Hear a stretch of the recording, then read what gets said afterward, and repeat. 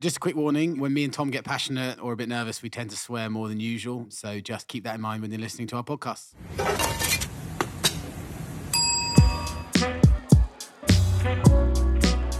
He went apeshit. I think he might have even thrown a laptop at someone. Okay, you definitely deserved it. I can see where this is. Poor old Silas. He kept on coming to work stoned. Pretty exclusive. I emailed them and they let me in. And then you asked the butcher to duct tape bin bags of bread to your body like a donkey. I am a condiment connoisseur, that is fair. Now that's a story. That's something you could not do today.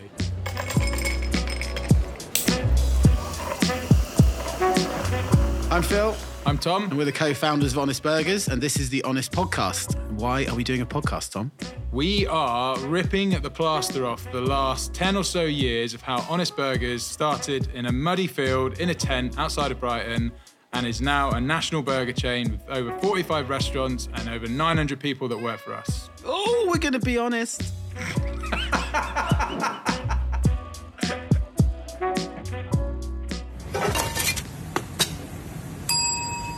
Welcome, everyone. This is a new episode of the Honest Podcast, and we have our very first guest, very special guest, because Adam Layton, his specific title is Head of Collaborations, and you dabble in PR, but more than that, you are also a great taste judge. Certainly am. Which means you get to carry a badge with you. And you can whip it out whenever you need to badge, no throw gun. some clout. Yeah. What's this? There is a badge. It's in my bag. A great taste. Great Great Taste Awards judge. Yeah, I think I can see Basically the logo. means Adam has logo. a superior palate to anyone else at this table. Yeah. It's pretty exclusive. I emailed them and they let me in. So what does this role entail? How onerous is it? My excuse. Well, I mean, I only do like one session. I do 2 sessions a year. How many condiments do you eat a week? Must be outside. Well, this is outside of. I mean, probably outside quite a of lot, work but it's hours. not just condiments. Hang on, is it just condiments? No, it's not. It is condiments. So you basically, it's mostly condiments. what they do is it's a really rigorous process. You're a condiment connoisseur. I am a condiment connoisseur. That is fair. I'm detecting an undertone of Tom's a little bit jealous, actually. No, I am. I'm massively jealous. Okay. I was a bit disappointed though because the size of the I was expecting like an FBI badge that you could literally like whip out. But it's it's like a thumbnail. It's like a badge. Yeah. Oh, like you're going to wear on your... It's tiny. It's probably... It's like a badge you get like a prefect badge at school. Yeah, exactly. Yeah. Whereas I wanted something girthy, something like... Okay, so you basically eat a lot of sauces. It's not just sauces. I don't know where that's come from, but it's like there are some sauces in I'd there. say about 80% condiments from my very limited knowledge. Well, the good thing is I get to choose which. You get to choose your area of expertise, and one of them is chili, I think. I can't remember. I basically, when you sign up, they give you a checklist of things that you're happy to taste and be a judge on. But yeah, I mean, it is quite a rigorous process. What they do, it's a 4-hour session, I think. You either do morning or the afternoon, and they give you like 30 things to try. But because they don't want it to be a comparison between 2 or 3 different things, so they wouldn't give you like 3 different smoked salmons. They give you like smoked salmon, then sticky toffee pudding, then hot sauce, and it's like really, really up and down and random. But it's a good, and you're always with a professional, normally a journalist who can try and extract what you think about it. So I'm there for the kind of palate amongst 30 other judges. What's the wankiest word you said in describing something? Oh God, I wouldn't know off the top of my head now. But I mean, I think Sousson of no, don't go like Chardonnay. that. No, but you do have. I mean, some of the 2 judges I've been paired with. One of them was a wine writer, and she had the lexicon for all these different things. Yeah, maybe a bouquet. How do you use the word moist? Liberally. Right. Well, Adam's intro done. Great taste judge sat at our table. Big moment for this podcast. Yeah, it's big. Yeah. This is where we know the podcast is going to go like that. It's nice to have a guest as well, isn't it? Yeah. Like, I'm sure people are fed up with just hearing our voices all the time. Possibly. I am. We are going to have other guests as well, aren't we, in the show? Yeah, So, definitely. Loads of guests featuring. So yeah, it's not just going to be the Phil and Tom show. Oh, and yeah, the other guest is a big lorry that just drove past. Yeah. It's a lovely summer's day. That's why the windows are open. But let's get them closed. So basically, today we want to talk about food at Honest, which is obviously quite a big part of us because we are a restaurant business that sells food. So what does our food, like, how does our food begin for you, Phil? What's your biggest memory? Oh, blimey. Because I think it's very good to say that neither of us were chefs when we set this up. None of the people at this table are actually chefs. I think we talked in other podcasts about simplicity being a real thing for us, but it wasn't so much this is what we care about. We do care about simplicity. It was almost a necessity, I would say. Because we have none of us, simple understanding of food. Neither of us were coming off the back of years experience in a kitchen. Just a sort of a healthy love of cooking and eating nice, wholesome kind of food. Particularly you. I mean, you're sort of more of a chef than me, for sure. So yeah, and I think my overriding sense is that actually we wanted to do something simple, so the food had to be simple and then speak for itself, right? So but that's the thing. I think that's the best thing. We didn't realize we were doing it at the time, which again is one of the reasons it's the best thing. Is the simplest food for me is always the best. Like I've definitely got a place in my heart for like, you know, going and having like a fucking 20-course taster menu every few years. But that kind of, you know, when you try something that you literally can't even wrap your head around, it's like you kind of marvel at it. But that's not food I really want to eat all the time. Like, I just want to eat simple, great quality ingredients, cooked well, and that's what the menu. Honest, and you know, I think about how we devised recipes back in the early days, and I remember some of them where we genuinely just took nice big round numbers, like 1 kilo or 500 ml, and we just like doop, pour it in. We did it for our lemonade. We just did, I think it was a kilo of, a litre of lemon juice, a kilo of sugar, and we chucked a load of lemons in there and just boiled it up. Bit of ginger. Bit of ginger. We were like, amazing, lemonade syrup. Yeah. And did very similar with our pickle recipe. We did lemonade though. Do you know why we did lemonade? Where that came from? Because life gave us lemons. Well, rosemary salt gave us lemons. This is true. To be specific. So we were making rosemary salt with a bit of lemon zest. Do you know, rosemary and salt. And you've got all these zested lemons sat there and not wanting to be frivolous with our wastage. Wasn't it? I was like, well, let's just make a nice little homemade lemonade. And we sort of made, I remember it was Brighton Food Festival, I think we first did it.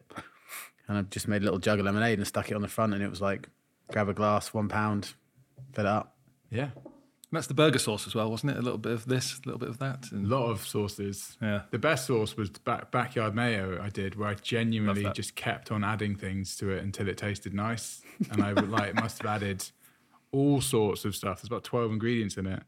But yeah, no, I think it's important to say that the food, like none of us are chefs, but I definitely had I spent more time in the kitchen, obviously, in the early days, and I sort of created the menu. And it was definitely more my passion. Your passion was the people side of things, wasn't it? And the ops and the cultural side and the ops. Front of house, yeah. So we went from obviously a very simple menu when we first started out, which is our menu's still simple now, but our menu back then was even more simple. You know, we had one chicken, we had one veggie option, we had no vegan options, and we had 3 beef options, didn't we? We had beef, cheddar, and honest. Honest, yeah. That was it. Yeah, tribute didn't happen for a little while, did it? Yeah.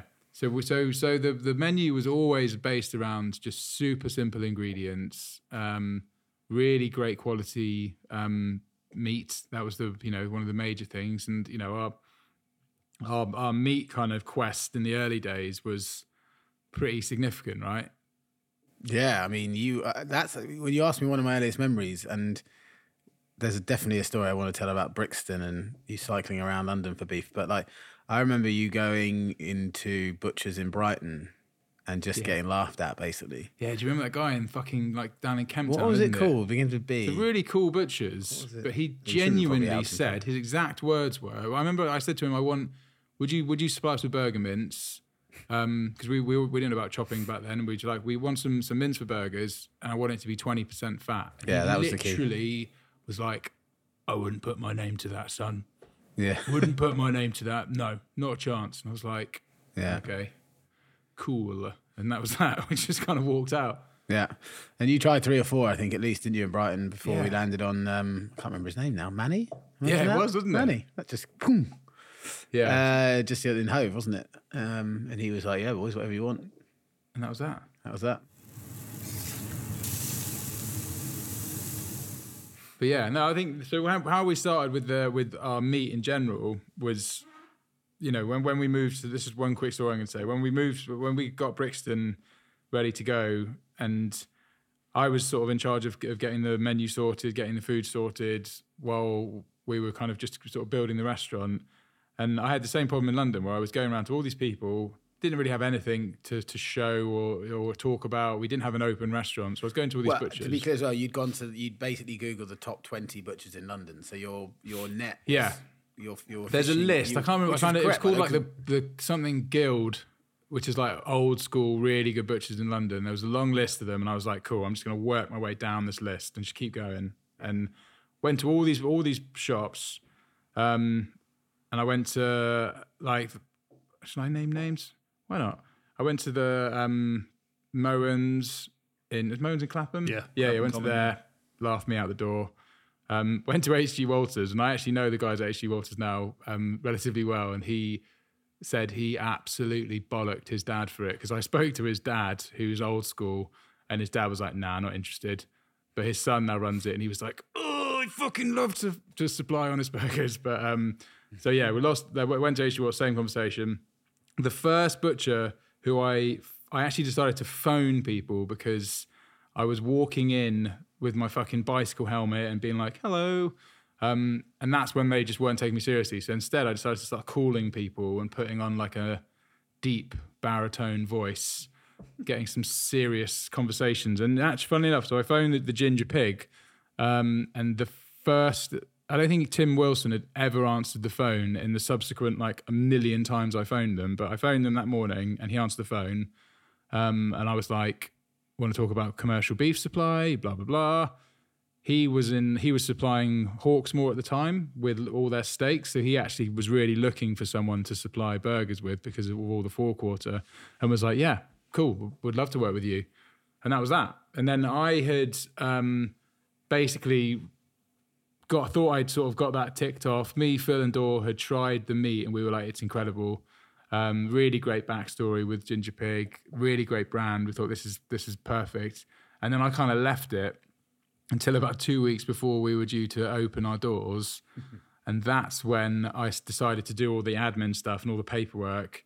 And I sent it off to Tim, and then he calls me straight away and was like, Tom, you didn't tell me that you guys were based in Brixton. And I was like, so fucking what? It's London, baby. Like, we're all in this thing together. And he was like, no, I can't deliver you meat to Brixton.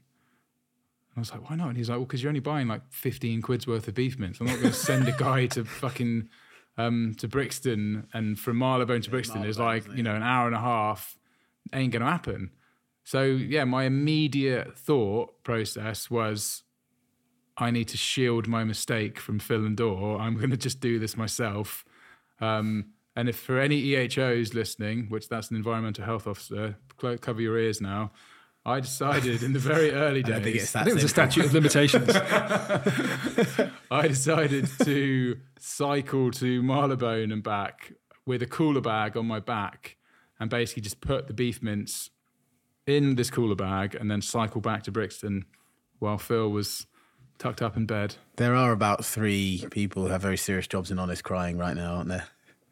This is 10 years ago. So long ago. We've learned from our errors. But yeah, that made it work, right? Yeah, you cycled to your credit, you did. You cycled every morning and picked up meat. And of course, we were getting busier pretty much daily. I think that's the reason I thought it was doable, because I thought it was going to. We genuinely thought. Remember, it was like 200 burgers a week. We did a break even on 200 burgers a week, and I think we did 120 burgers on our very first Thursday evening. So yeah, we were way out. Yeah, we were way off, and the bag was getting heavier and heavier. And I had bruises on my shoulders. Yeah, and this is my favourite story. One of my favourite stories of all time about Honest, actually, or certainly about you, is that day where the buns hadn't been delivered. Oh yeah. So you've come in the morning to get your back on and cycle off for the beef, and you realise the buns aren't there. Yeah, so you normally wait. There's a big pile of bread just waiting for you. So you call the bread factory or whoever it was, Maison Japan maybe at the time, yeah. And they're like, oh yeah, sorry, like we're in central London. We can bring to you a couple of hours. And you're like, well, I'm going to central London. Just drop them off at Marylebone, and I'll get the buns, stick them on my back, and the beef, and take that back on my bike. And we have photos of this, which definitely should be uploaded into whatever format we can, because this is real. I promise you, this is a real story. So off he goes, and puts about 18 kilos of beef by this point, because we are getting busy. So it's not a small amount of beef in the old bag. and then you ask the butcher to duct tape bin bags of bread to your body, like a donkey. And there is an amazing photo, which unfortunately we don't have because the butcher took it on his phone, where you're sort of stood, with your arms out and these like gaffer taping strap it to my body around you, and you jumped on your bike and cycled it back. I remember cycling. It was windy as fuck that day, and it was genuine. I had like a sail of bread, of rucksack and bread on my back.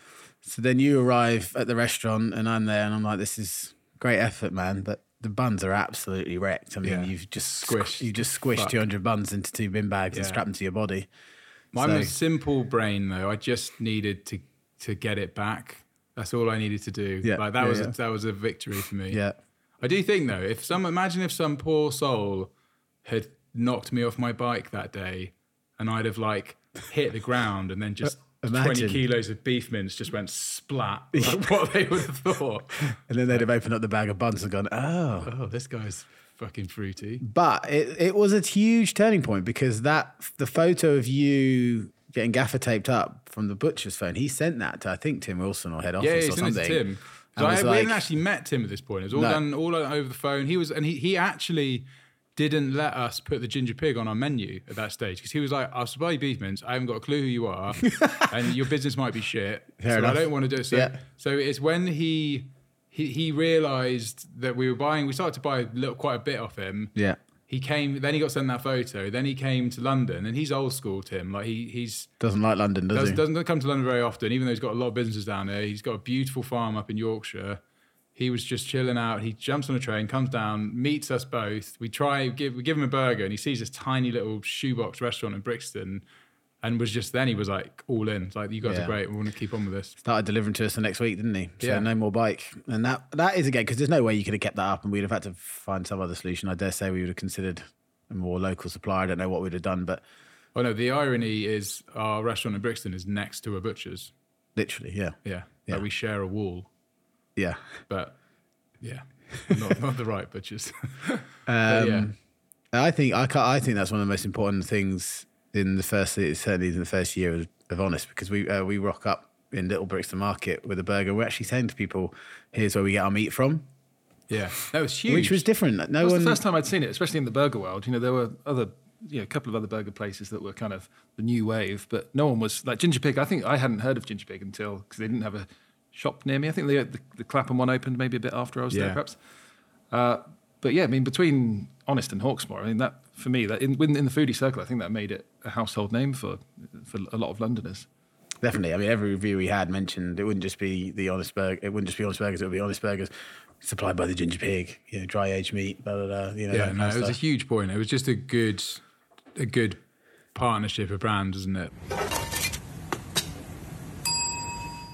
So how did you find out about us then, Adam? And why don't you give a little intro on your kind of history in food in London? Yeah, so I was living in Clapham at the time. I'd been living in Crouch End for about 3 years and had a breakup with a long-term girlfriend. And I moved to Clapham, which was the only place I knew before. I lived in Clapham first, and then I moved to Crouch End. And then I moved back, and I was just like sunbathing on the Common one day, and this bald, stocky Cornishman loomed over me one day, and it was my friend Matt, who's also known as the Cornwall Project now.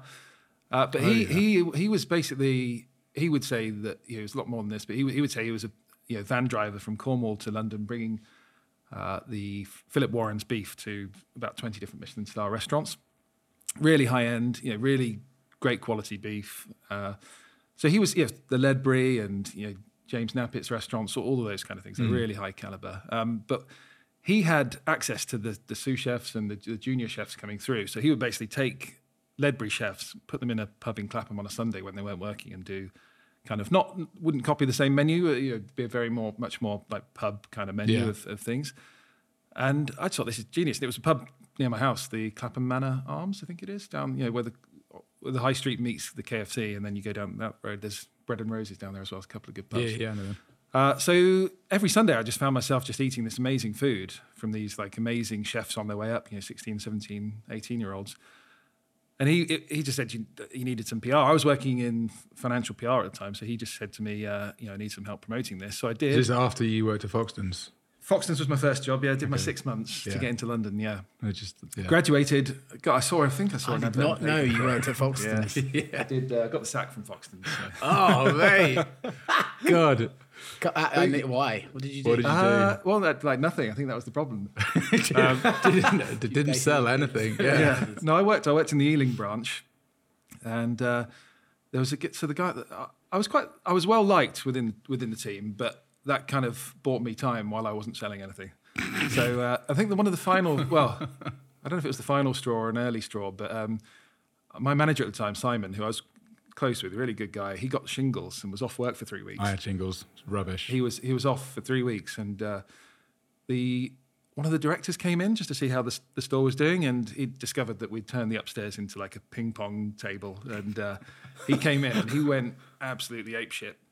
He was, I won't name his name because everyone will know, but he had almost like Hitler-esque kind of hair, like side parting kind of thing. And he went it was almost like that scene in Downfall where Hitler's like fringe is just like shaking. Yeah. He went apeshit. I think he might have even thrown a laptop at someone. Didn't you say that when you do something good at that estate agents that they give you a bottle of champagne, but instead of this is giving you a bottle of champagne, they throw it at you. This is all true. This is all true. I mean, the Foxtons camaraderie was pretty fun. It was a bit. Hello. When I went into Foxtons, I hadn't appreciated that all walks of life come in there. You just have to be good at selling. And so it was like a classroom. It was like coming out of university and then going back into year 10 classroom where you've got what they call, a support teacher in. That was basically the vibe. When you do your first deal, so Foxtons at the time was divided into 4 regions. We were in the southwest, so every Friday you'd have a convoy. It was really good marketing, actually. Everyone from like Ealing, Chiswick, wherever, and Richmond had to go and meet in the Kingston office. So 5 o'clock rush hour every Friday evening, you'd see these convoys of these like jockey-coloured minis and stuff. I had a nice one. I had a Mini Cooper 1.6. I think it was pretty nice.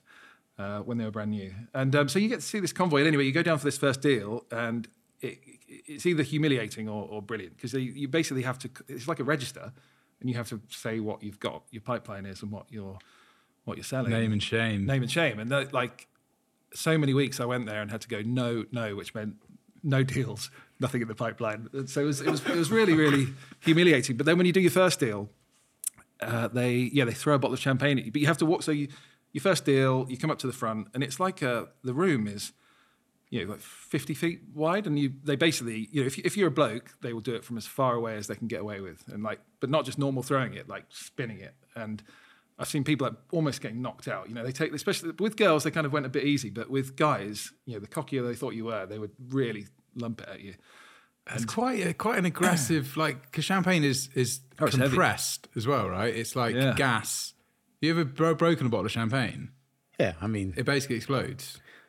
Yeah. They absolutely lump it at you. I just think I caught mine. Maybe it was a fumble and catch, but it definitely caught mine. And I think that, but you'd get big bruises. A lot of the guys would get really walloped. Maybe they don't do it anymore. This was like 10 or so years ago. Anyway, but that was my sixth brilliant story. So then how do you, because the reason that me and you met was Honest did some time at Street Feast, which is a real shame that Street Feast is no more, because I think Street Feast basically launched street food in the UK.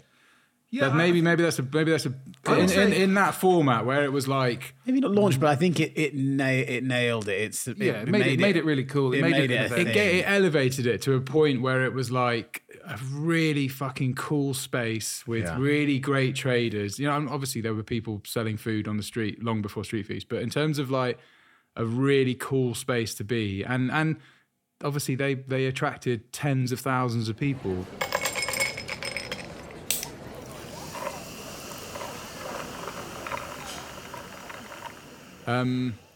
So to Street Feast credit, they attracted tens of thousands of people, right? And what did you do at Street Feast? So at Street Feast, so I had Jonathan Downey, who's one of the founders of Street Feast. He had a venue that was on the office where I worked at the time, and he knocked on the door, asked me why I wasn't working in food, basically because I was by this point I'd been doing loads of pop-ups and stuff, and I'd done a couple of newspaper articles for the Standard. And I was like desperate for an avenue to get into food. And he was like, do you want to come and be head of marketing for my group? So he had Street Feast, but he also had a group of bars and restaurants called the Rushmore Group, which included Milk and Honey and Giant Robot on Clerkenwell Road and a few other venues. And it was really cool. I mean, there was, at the time it was Milk and Honey won World's Best Bar twice. And I think, no one's really come close since. So it was got to meet Jonathan. He needed someone to market this venue. At the time, it was a gazebo on Brick Lane. The very first one we did was literally a grubby white gazebo just opposite where Smokestack is now on Sclater Street, which was just a metal bin with cans of Red Stripe in and ice dumped over and 4 traders. Yum Bun, I think, was one of the traders. So some traders have gone the distance, and it was really like, I think just something just sparked. It went from being, I think, one of the Dom, who was one of the other founders, he was a club promoter before. So it was all of that. JD had the bars, Dom had the club kind of vibe. They'd worked together on a venue in Shoreditch years previous, but it just became like it was the new club for people that had kind of moved on from going to Fabric and stuff. It was like the new kind of place to be. You could go and get pissed and you could chat with your mates, but it was kind of anchored by this amazing food and people bonding over incredible food. Yeah. And not just, we were talking about how none of us are chefs, but none of the Street Feast guys were chefs, really. I mean, you had, Zan from Bleecker. She was an early trader at Street Feast. She was a lawyer who'd just really wanted to do burgers. So that's why there was so much passion and energy there, wasn't it? That's what's so good about street food. It's like this one thing, do it well, like mama's recipe or something from your own culture that you want to bring here. Like it's something that you just really want the world to eat. Yeah, exactly. Yeah, there's like a reason. It's got a reason for being. Does that make sense? And I don't want to be over the top, because it kind of lures people in, doesn't it? Because if to open a restaurant, if you're a lawyer or like Zan was maybe, and you're going to open a restaurant, like that's a big, scary commitment. Yeah. Tons of money, tons of ops, tons of fucking scary licenses, and all these things, and you're like, never gonna do that. But Street Feast kind of lures you in because you're like, I could do that, and it gives people the confidence to actually chase their dream. And then realize that actually it's not as difficult as maybe I once thought in terms of opening a restaurant or trying to get a bit further in. Think about I also think now that what that also gives you as a brand starting out is so many firewalls. It gives you such a strong identity that if you can keep that as you grow, which is something we've tried to do, and with varying degrees of success, I would say, but we've really tried to protect those street food kind of roots. And I'll say I'm a big believer that the world needs more restaurants that started on the street, as far as I'm concerned. It's that whole thing we always say, like there's some concepts you can literally like smell the boardroom and the marketing agency that came out, and the money, and that doesn't always necessarily mean you'll get the best concept out of it. Whereas in street food, you generally start with very little. So cooler boxes and cable ties, man. Exactly. You create this mindset and this like hyper-focused approach on what you serve because you're in a marquee or in a little trailer. So you can't have a massive menu even if you wanted to. Exactly. And that's what I mean. You're forced down a road, whether you want to or not, but you do want to because that's what street food is about. But you're forced to be simple. You're forced to focus on quality because there's nothing quite like cooking something that you really care about and you're passionate about and put literally blood, sweat and tears into. You know what I mean? Directly. And then you hand it to someone and you watch them often take their first bite still like that in front of you, like that. Like this, like a kind of... Yeah. Well, the kind of epicenter at Street Feast, like all the we had amazing traders. The Dalston Yard was our flagship. We had 24,000 square feet in an old burnt out warehouse just on Dalston Lane. Like that was awesome. That was our first time we traded. That was where, you traded there and... But everyone... I got called to see you next Tuesday by a fellow stood about 8 feet away from me with a megaphone. Why? Well, I don't know. Did you deserve it? I don't think so. We couldn't get our van. There was basically such a long backlog of Okay, you lorries. definitely deserved it. No. I can see where there was a backlog of vehicles to get in to streets to the yard. So we were just parked up at the back. And the time was ticking and it was getting to like midday or whatever where we had to trade.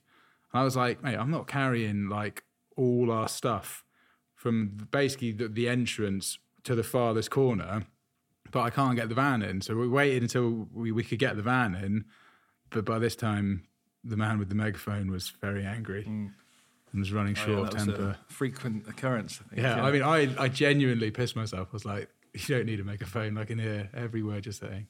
But at that time, 2013, 2014, 2015, there was just all the best traders were there.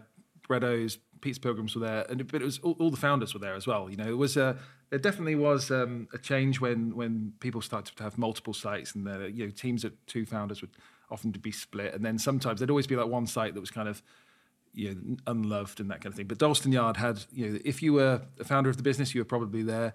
Even if you were there to kind of enjoy the hospitality, you were probably Smokestack is a huge Smokestack was amazing. I remember he pitched to me and Jonathan what he wanted to do. So David, the founder of Smokestack, he'd had a career in fine dining, and so he'd Rocker. Rocker. But previously he'd worked at the Four Seasons in Beverly Hills, and I think he'd worked for Ramsay at some point. But he had a really strong vision of what he wanted. And he showed us a picture of this 4.5-ton smoker. David and Ramsay go toe to toe. Yeah. Because he's a fucking unit, David. David would squish him, but I would like to think Ramsay would still probably give him some shit. Yeah. Shout out to David and Manteca. I was just there last week. Yeah, it was epic. I've eaten that. Really good. But so David, he sent us this picture that he'd on his iPhone saying, I'm going to buy this 4.5-ton smoker. I think it was called Bertha, but I might be wrong, from Texas. And it was like, it was a big it looks thing. like a steam train. It was a train. It was a train, yeah. But he just knew exactly what he was doing, and he would do. I think he was doing like 900 covers an evening, which was record for any of the traders that were there crazy, in that kind of 4-hour window, 5 till 9 mostly. 900. But smoking for like 16 hours, and he put. You have to have a feel. I think to be a pit master, you really have to have a feel for the product and know it really intimately. And he nailed it. He worked long hours and long nights to do that. And also something takes 16 hours to cook. Yeah. Like and you have to nurse it. You have to be. You have to like. There's no going back, is there? Do you know what I mean? It's not like you can be like, okay, I messed it up.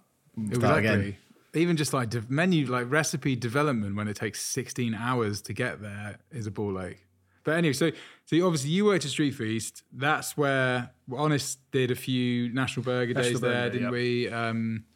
Which were epic, and then I think me and you became mates, and we went for a few nights out. And I remember Honest was kind of getting to a point where we needed some marketing, and I think you were maybe looking for something. I was at my wit's end at Street Feast. Yeah, something a bit more kind of stable. And you came aboard. We went I bumped into you at Gala, I think it was. Yeah. I think you were wearing snakeskin trousers. Well, they weren't snakeskin. They were... My word. They were basically... They're my festival trousers. Everyone should have a pair. They're like very large sequins, so they're kind of like fish scales, but made of glitter, obviously. Right. Yeah, I bought them at Festival. Nice. They're the nuts. Yeah, I think, and then so we last time, it was just a coincidence. We'd seen each other like maybe a week or two before, and then a friend of a friend said that you'd been looking for a head of marketing for some time. Yeah. And I think I just texted you. We went for lunch at Brindisa. Outside our South Ken restaurant. That was, more or less. Yeah, South Ken was just about to open. So was that number 14, or was it a bit later? What was South Ken, Phil? You're better. About that. I feel it was about that. About that. How many years ago was that then? You've been with us? It'll be 6 years in August. 6 years. Yeah, a lot of burgers. But yeah, so it was a great time to come on board. And as over time, I've kind of migrated more to the food side because that's definitely where my heart is. And it's been amazing. What I loved at Street Feast was having this network of the best street food traders. I think there was a roster of like 45 people that we felt were good enough to trade at Street Feast. 45 mini brands, all doing the best in class for what they did. And now through Honest, we get to collaborate with an even bigger network of these people from restaurant, and up and down the country. I always say that when we open a new restaurant, like in Leeds or St Albans, it's opening the door to a new larder of ingredients and new amazing people. And the passion that you find in places like Hitchin, where I met these guys recently called Coors Burger, who are opening a restaurant there. Now this kind of second wave is like there's really interesting things happening in the regions, and it's not just London. London's still the epicenter, of course, and everyone's expanding. Burger and Beyond just opened a new restaurant on Old Compton Street this week. So it's but there's just we through the internet, everyone's been able to share these ideas, and now you can go and get a burger in a lot of great places.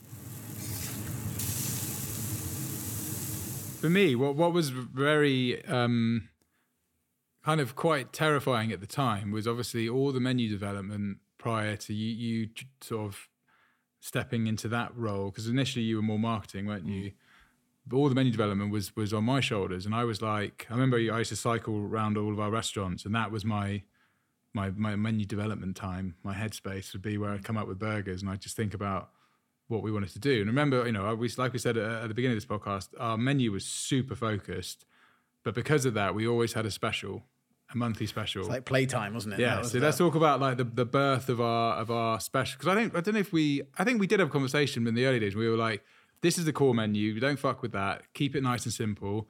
And then we've got a special box, and we can just go to town on that. Because we didn't actually have a special when we first opened. I remember I saw a photo of our menu in the early days, and it just said "coming soon" on it. So we didn't have a special Not when we launched. No, we do have a photo which we should show you of our very first special, which is embarrassingly bad. Like it looks garbage. I think it tasted right. Right. It was a red pepper mayo with like a tomato and coriander salsa and this like chorizo, like sort of slice with I would just slightly grill. I think it was, I can't remember what cheese was on.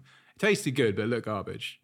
So but we started with that, and that was where we were like, right, so we've got a nice kind of space where we can flex our muscles a bit and go a bit to town, and that's what we did, right? And then that was when I started to really realize my passion for kind of creating food dishes, and I really enjoyed it. And we did some bangers, didn't we? Like chimichurri. I think that was one of the chimichurri. We were on about version 4 of that now, aren't we? That's yeah. The first chimichurri was the nuts. I remember that was like, could we use Brindisa chorizo, which is just the best. You've got with chorizo, it's really important that if you just buy chorizo from the supermarket, it's not for cooking. Like, whereas the Brindisa chorizo is a raw product that you have to cook, and it makes an absolute world of difference. Well, Brindisa's been going for like 35 years, and that chorizo spec was the first one they bought 35 years ago, and it stayed for the whole. So good. Wow, 4 decades almost. So damn good. And like, shout out to Brindisa. We love them. We've done so many collaborations with them because they genuinely have some of the greatest ingredients. But yeah, so that was one of the good ones. So that was the chimichurris, obviously chimichurri with Brindisa, chorizo, and some manchego. Yeah. Chipotle mayo in there? I don't think we had chipotle mayo back then. I had some. Here's a story. Remember Silas? Yep. Big old Silas. Yeah. So we had the first time we had the chimichurri on. This is really not PC, so apologies. But we had a really, I think you said we should make it spicier. We should have an option for spicy. So I got some chilies, like really spicy chilies, and cooked them down in some butter. And basically when you ordered chimichurri, we said, do you want it spicy? And I would spoon a load of these really spicy chilies on top. Mm-hmm, I remember that. Yeah. And if you cook chilies in butter, you dull the heat down a little bit because of the fat in the butter, but you still get all the flavour. So it still wasn't spicy enough. So I was like, fine. Went onto Google and found this. It's called Boot Jolokia, which is like, is that the ghost chili? Yeah, I think it is the ghost chili. Yeah, really punchy. And I bought this thing. It was 15 quid, and it was a hot sauce, and it rocked up, and it was in a bottle pipette. Yeah, genuinely, it was about 2 inches tall. I was like, fucking 15. I was expecting like a wine bottle. It's 15 quid. And I got this thing, and I tried to tip on my tongue, and honestly, I was like in pieces for hours. I was like, this is like proper sweats. And basically, Silas, poor old Silas, he kept on coming to work stoned.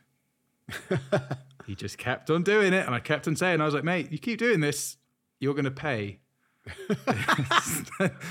And sure enough, he came in, his eyes were fucking red as hell, and I was like, right, come here.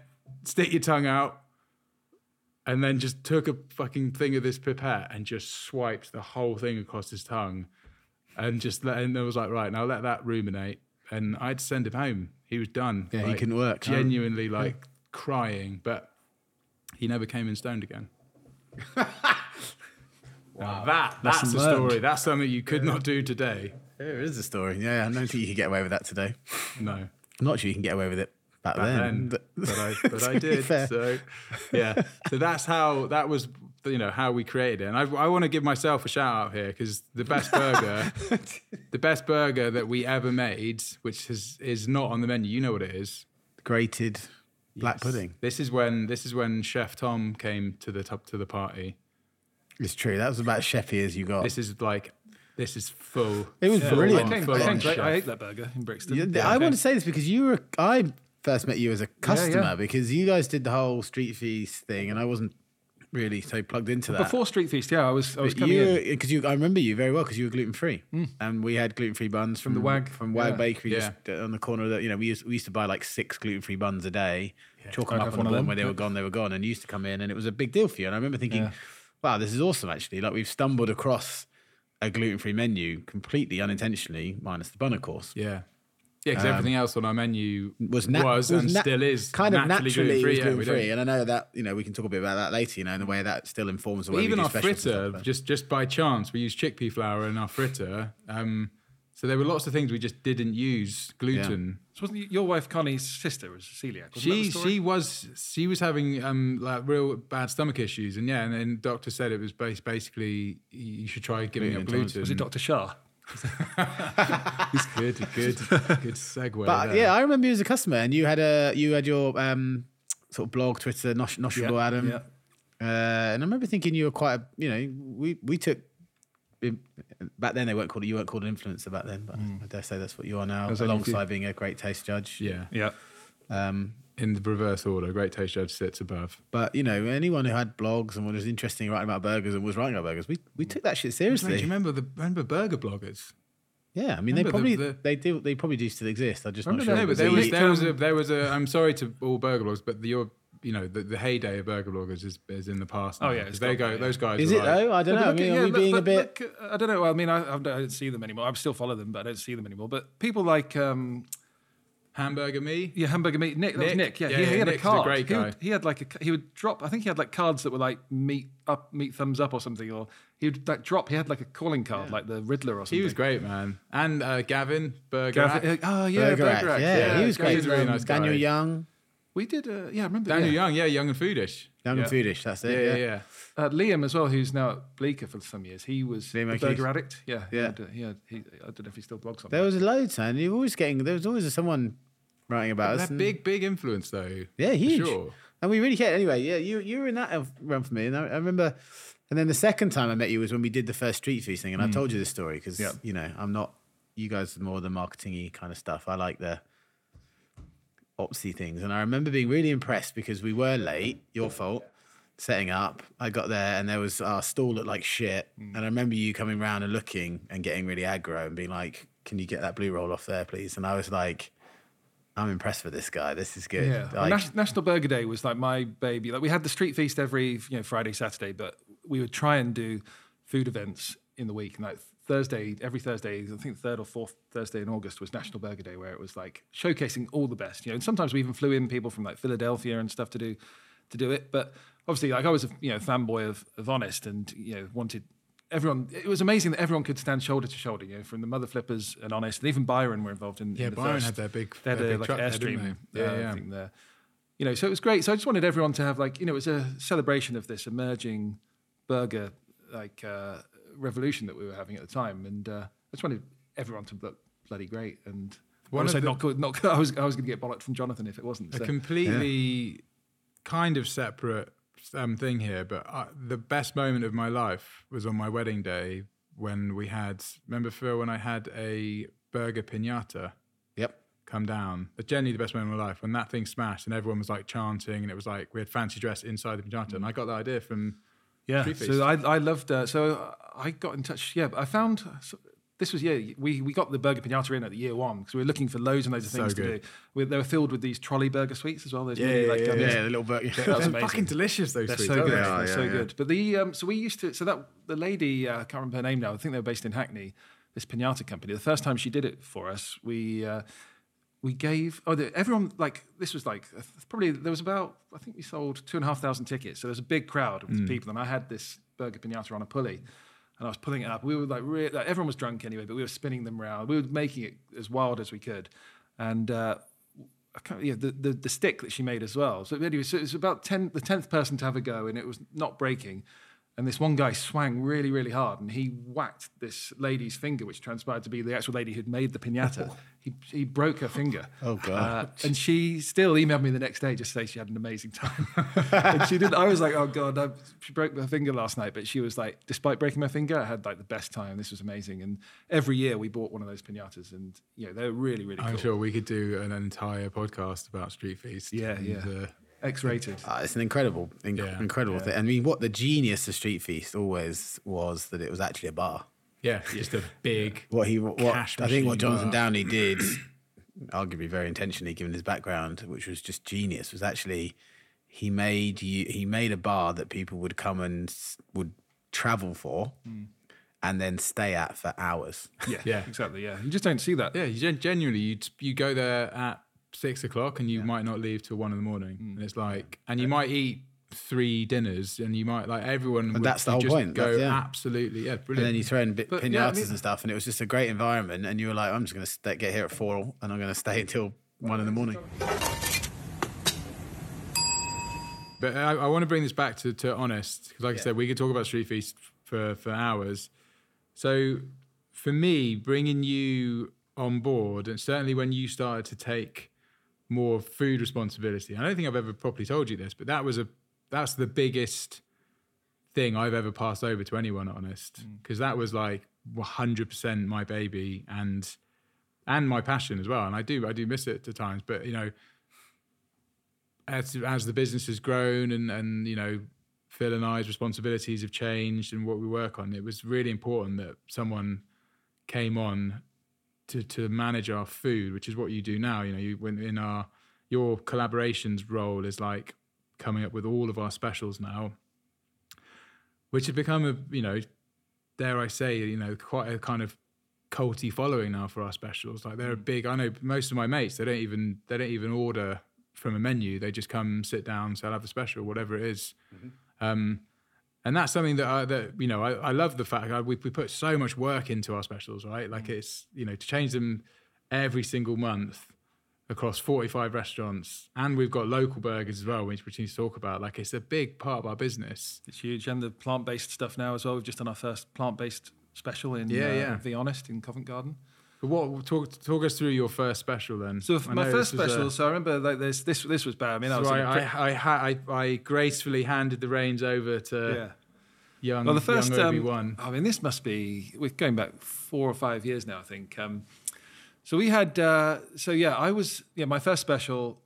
I was convinced for some reason that I thought the world needed a pizza burger. You know, pizza, arguably second most popular food after burgers, perhaps.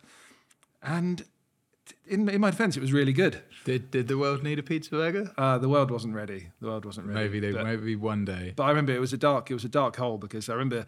So I'll talk through the build of it first. It was so we had an Italian exec chef called Carmelo at the time, the Spider-Man, and he you know, I kind of thought maybe, well, he's going to be into this, but you know what Italians are like purists is that he was like, you know, you can't have a pizza burger. It's like, it's just not a thing. You know, he's from Gorgonzola, and like all of Italians, they've got, you know, like carbonara is either like this to the T or it's not carbonara. And so he kind of wasn't as on board as I hoped, but he introduced us to some great suppliers. We had scamorza, so smoked mozzarella in there. We had homemade marinara sauce.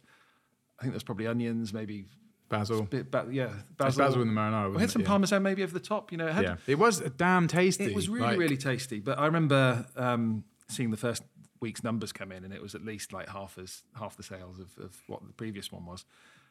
I remember you calling me, Tom, and saying like, we're going to have to pull it or something. Like, what can we do? And I was like, well, why don't we change it? Why don't we call it the Italian? Because we've done specials in the past that were based on nationality. So let's change the name of it. Maybe it's the name that's doing it. It turns out it wasn't the name. It was just no one wanted this burger, even though it was really tasty. You know, we wouldn't have let it get on the menu if it wasn't really tasty. But the name is super important, right? It Like now we know, like the name. I remember that the other way around. I thought he started it as calling like the Italian, then we turned it into the pizza burger. We thought, let's just call it what it is. No, I think it was pizza first.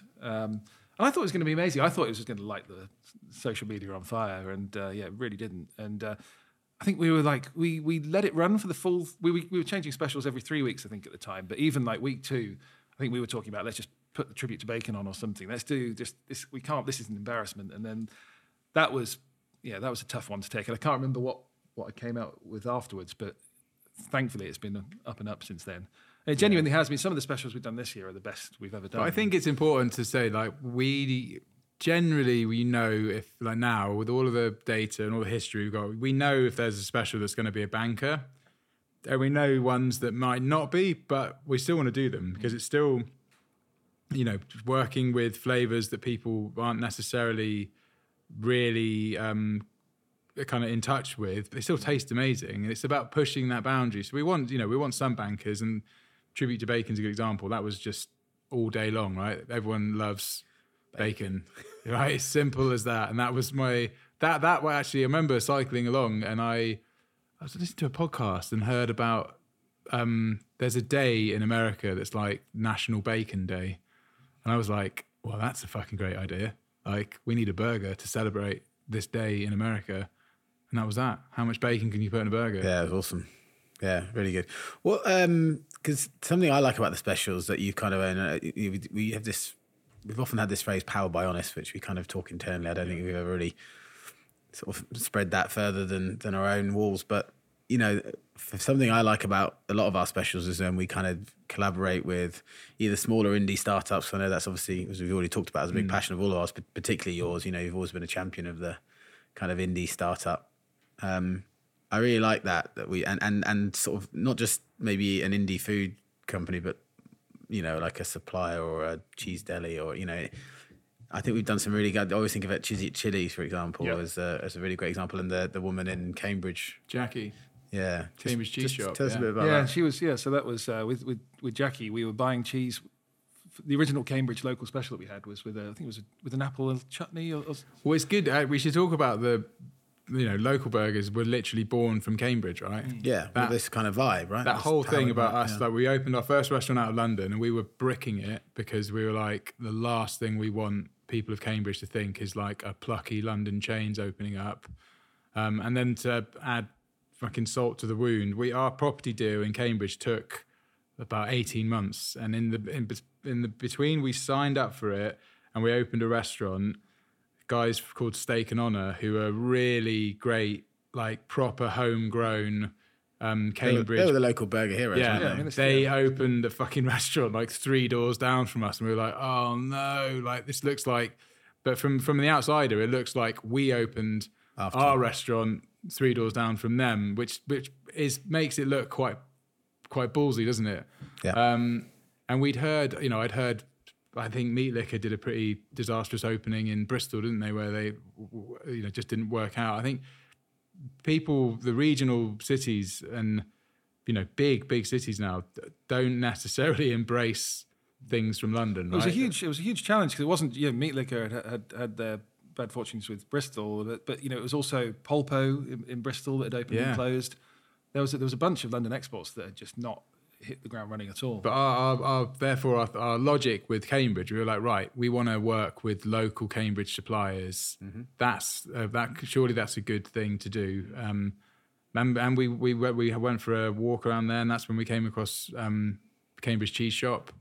And that's, we had it was an apple and pear chutney, wasn't it? Yeah, I think so. Yeah, and it was with the Baron Bigod cheese, the Sussex that cheese farmhouse is brie. literally my favourite cheese. Yeah. Is it Bigod or Bygod? Bygod or Bigod, yeah. I think it's Bygod. I say Bygod. Bygod. Let bygods be bygods. Shout out to Baron Bygod. It is the best cheese. It's like a really powerful brie. Yeah. But yeah, so when we worked with Jackie, I remember going to speak to her. I was like, look, we really want to use one of your chutneys in our burger.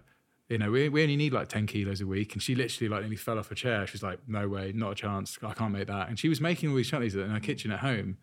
So remember, we got our chefs to do all the donkey work for her, basically, like peel the onions and just give her all the ingredients to help her out.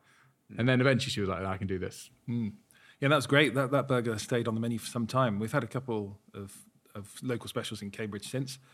You know, but getting in with, so one of the guys we've just collaborated with recently was Gorilla Kitchen, who are, again, like Steak and Honour, Gorilla Kitchen, they're the two biggest players. And it is, you know, I always think I'm so grateful when these people are like, yeah, we'd love to work with you. And same.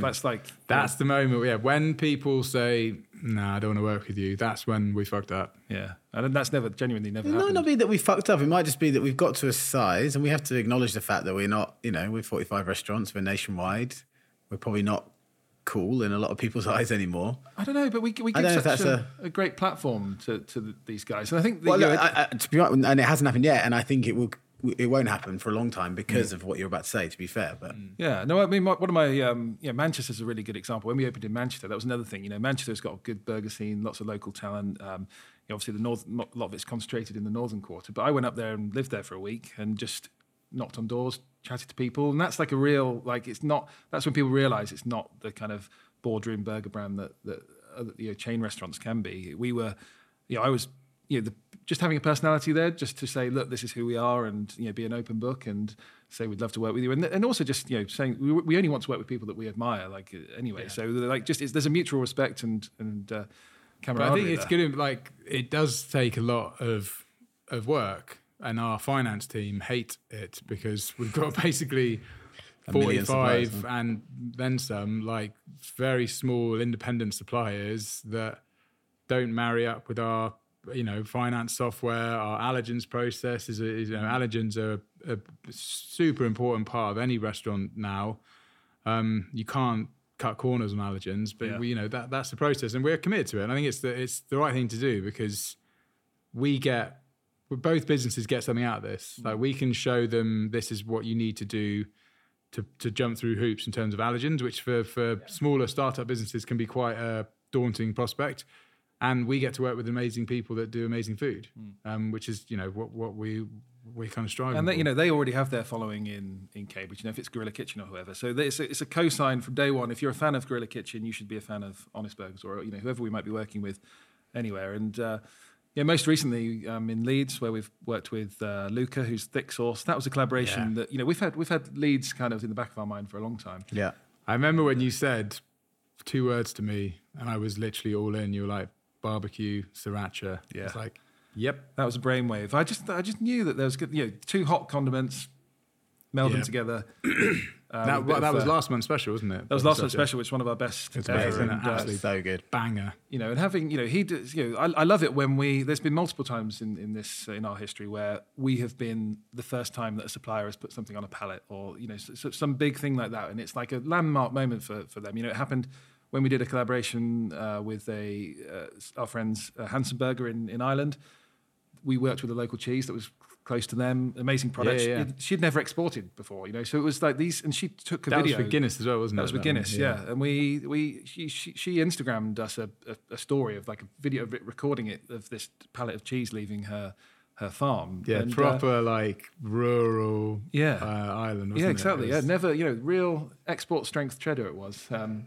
So we had, even our Honest Gin, one of our first. So Bristol was another one. Yeah, Bristol, I always said was like a food republic. It was very insular, lots of things. I lost sleep over the Bristol one. Bristol, yeah. I think that was the one we thought this is going to be. It was the first time where we sort of got the initial round of sort of press. Honest is coming. They saw the thing in the window, or whatever, and a few articles, and in the comments it was like, fuck off, Honest.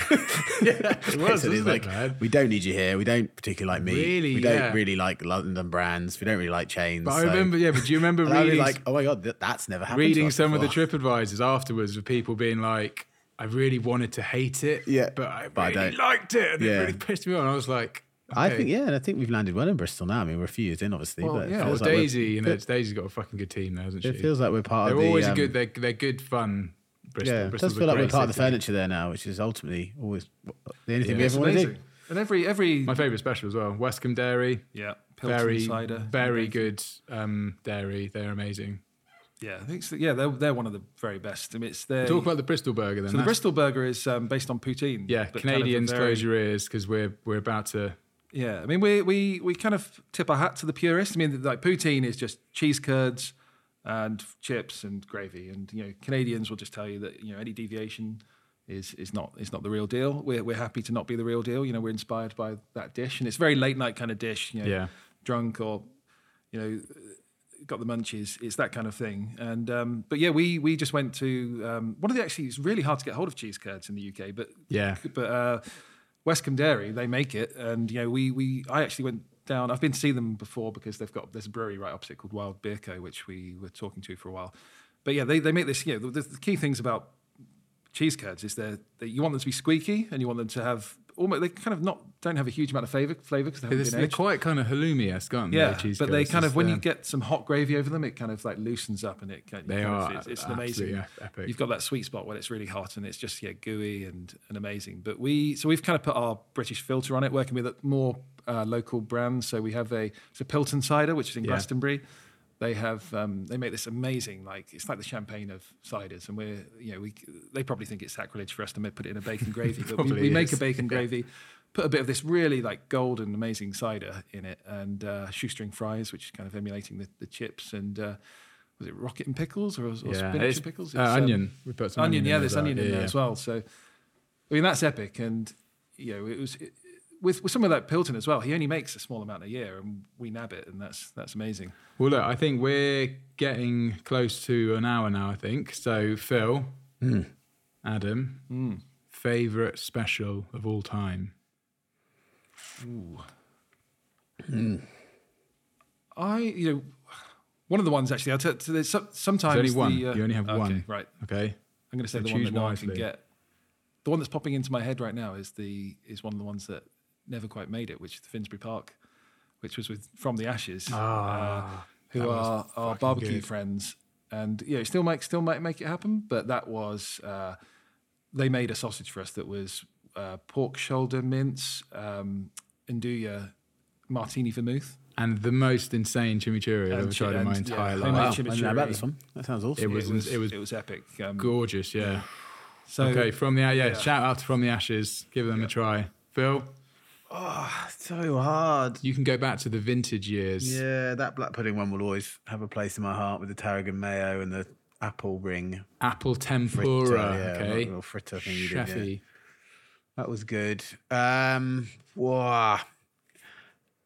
Is it controversial to say the Thai wingman, the Thai fried chicken? Thai fried. That was a record breaker at the time. That was cut short by the pandemic. Because for me, fried chicken it's quite hard to differentiate just the fried chicken element. I think, there is a difference between good and great fried chicken, but it's actually the build that really sets a fried chicken burger for me. Night Market, a place in LA. That was an absolute was an absolute banger. I think, do you know what? There's a really simple one that we've done for a while. I don't care. I'm going for more than that. There was one we did with guac, harissa, and halloumi, I think. Yeah. That's and bacon. Farm. And it just does. I think sometimes talk about simplicity. It just did what it needed to do. It just like bacon, halloumi. That lovely little sort of seared. Yeah, that was brown crunchiness. And just that beautiful fresh avocado with a little kick of harissa. I think all of that together and that crunchy bacon. Oh, mate, the way you describe it, you should be a great taste judge. Yeah. Well, you might like the Moroccan burger coming soon. Oh yeah, that is. Maybe when this lands, it'll be the time for a Moroccan burger. So my one is not on the menu yet. Well, that's just. It's coming. Oh, I think I know what this is. Singapore. Yeah. I fucking love it. It's basically a little teaser. This is what I talked to you about. It's called Cereal Chicken. So basically, you mentioned this. It's a collaboration with the Singapore National Tourist Board. And I was going to go with Adam and James, and I had to pull out. So we took Pedro, one of our chefs, to Singapore. We've never done anything as flamboyant as this. So the National Tourist Board Singapore kindly flew everyone over to do what I would have assumed was just going to be a massive piss up, and you were probably going to come back with a headache and hangover, and that was about it. But actually, you ate most of Singapore, and there's a chicken coating over there called cereal chicken, which is cornflakes and oat flour. It's a pre-packaged cereal blend. It's made by Nestle. Oh my God, it's so good. It's the most savory coating for chicken. And we're doing a really great special with that, with some kind of like a smacked cucumber, which is like our pickles, and a sambal mayo, which is like loads of fish sauce and loads of tamarind. So there is, it's just chilies, I think, but there's chilies, garlic, oil, and then we make our own confit garlic mayo. We've got some curry leaves in there.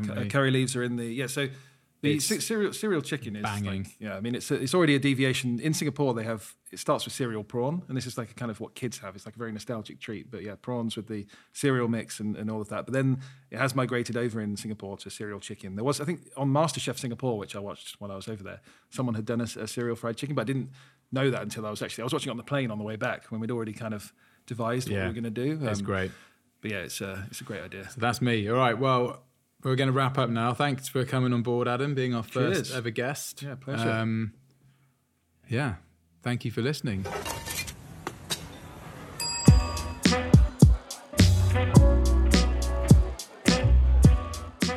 You If you've got any questions or you want to get in touch, please drop us a message. The email is podcast@honestburgers.co.uk.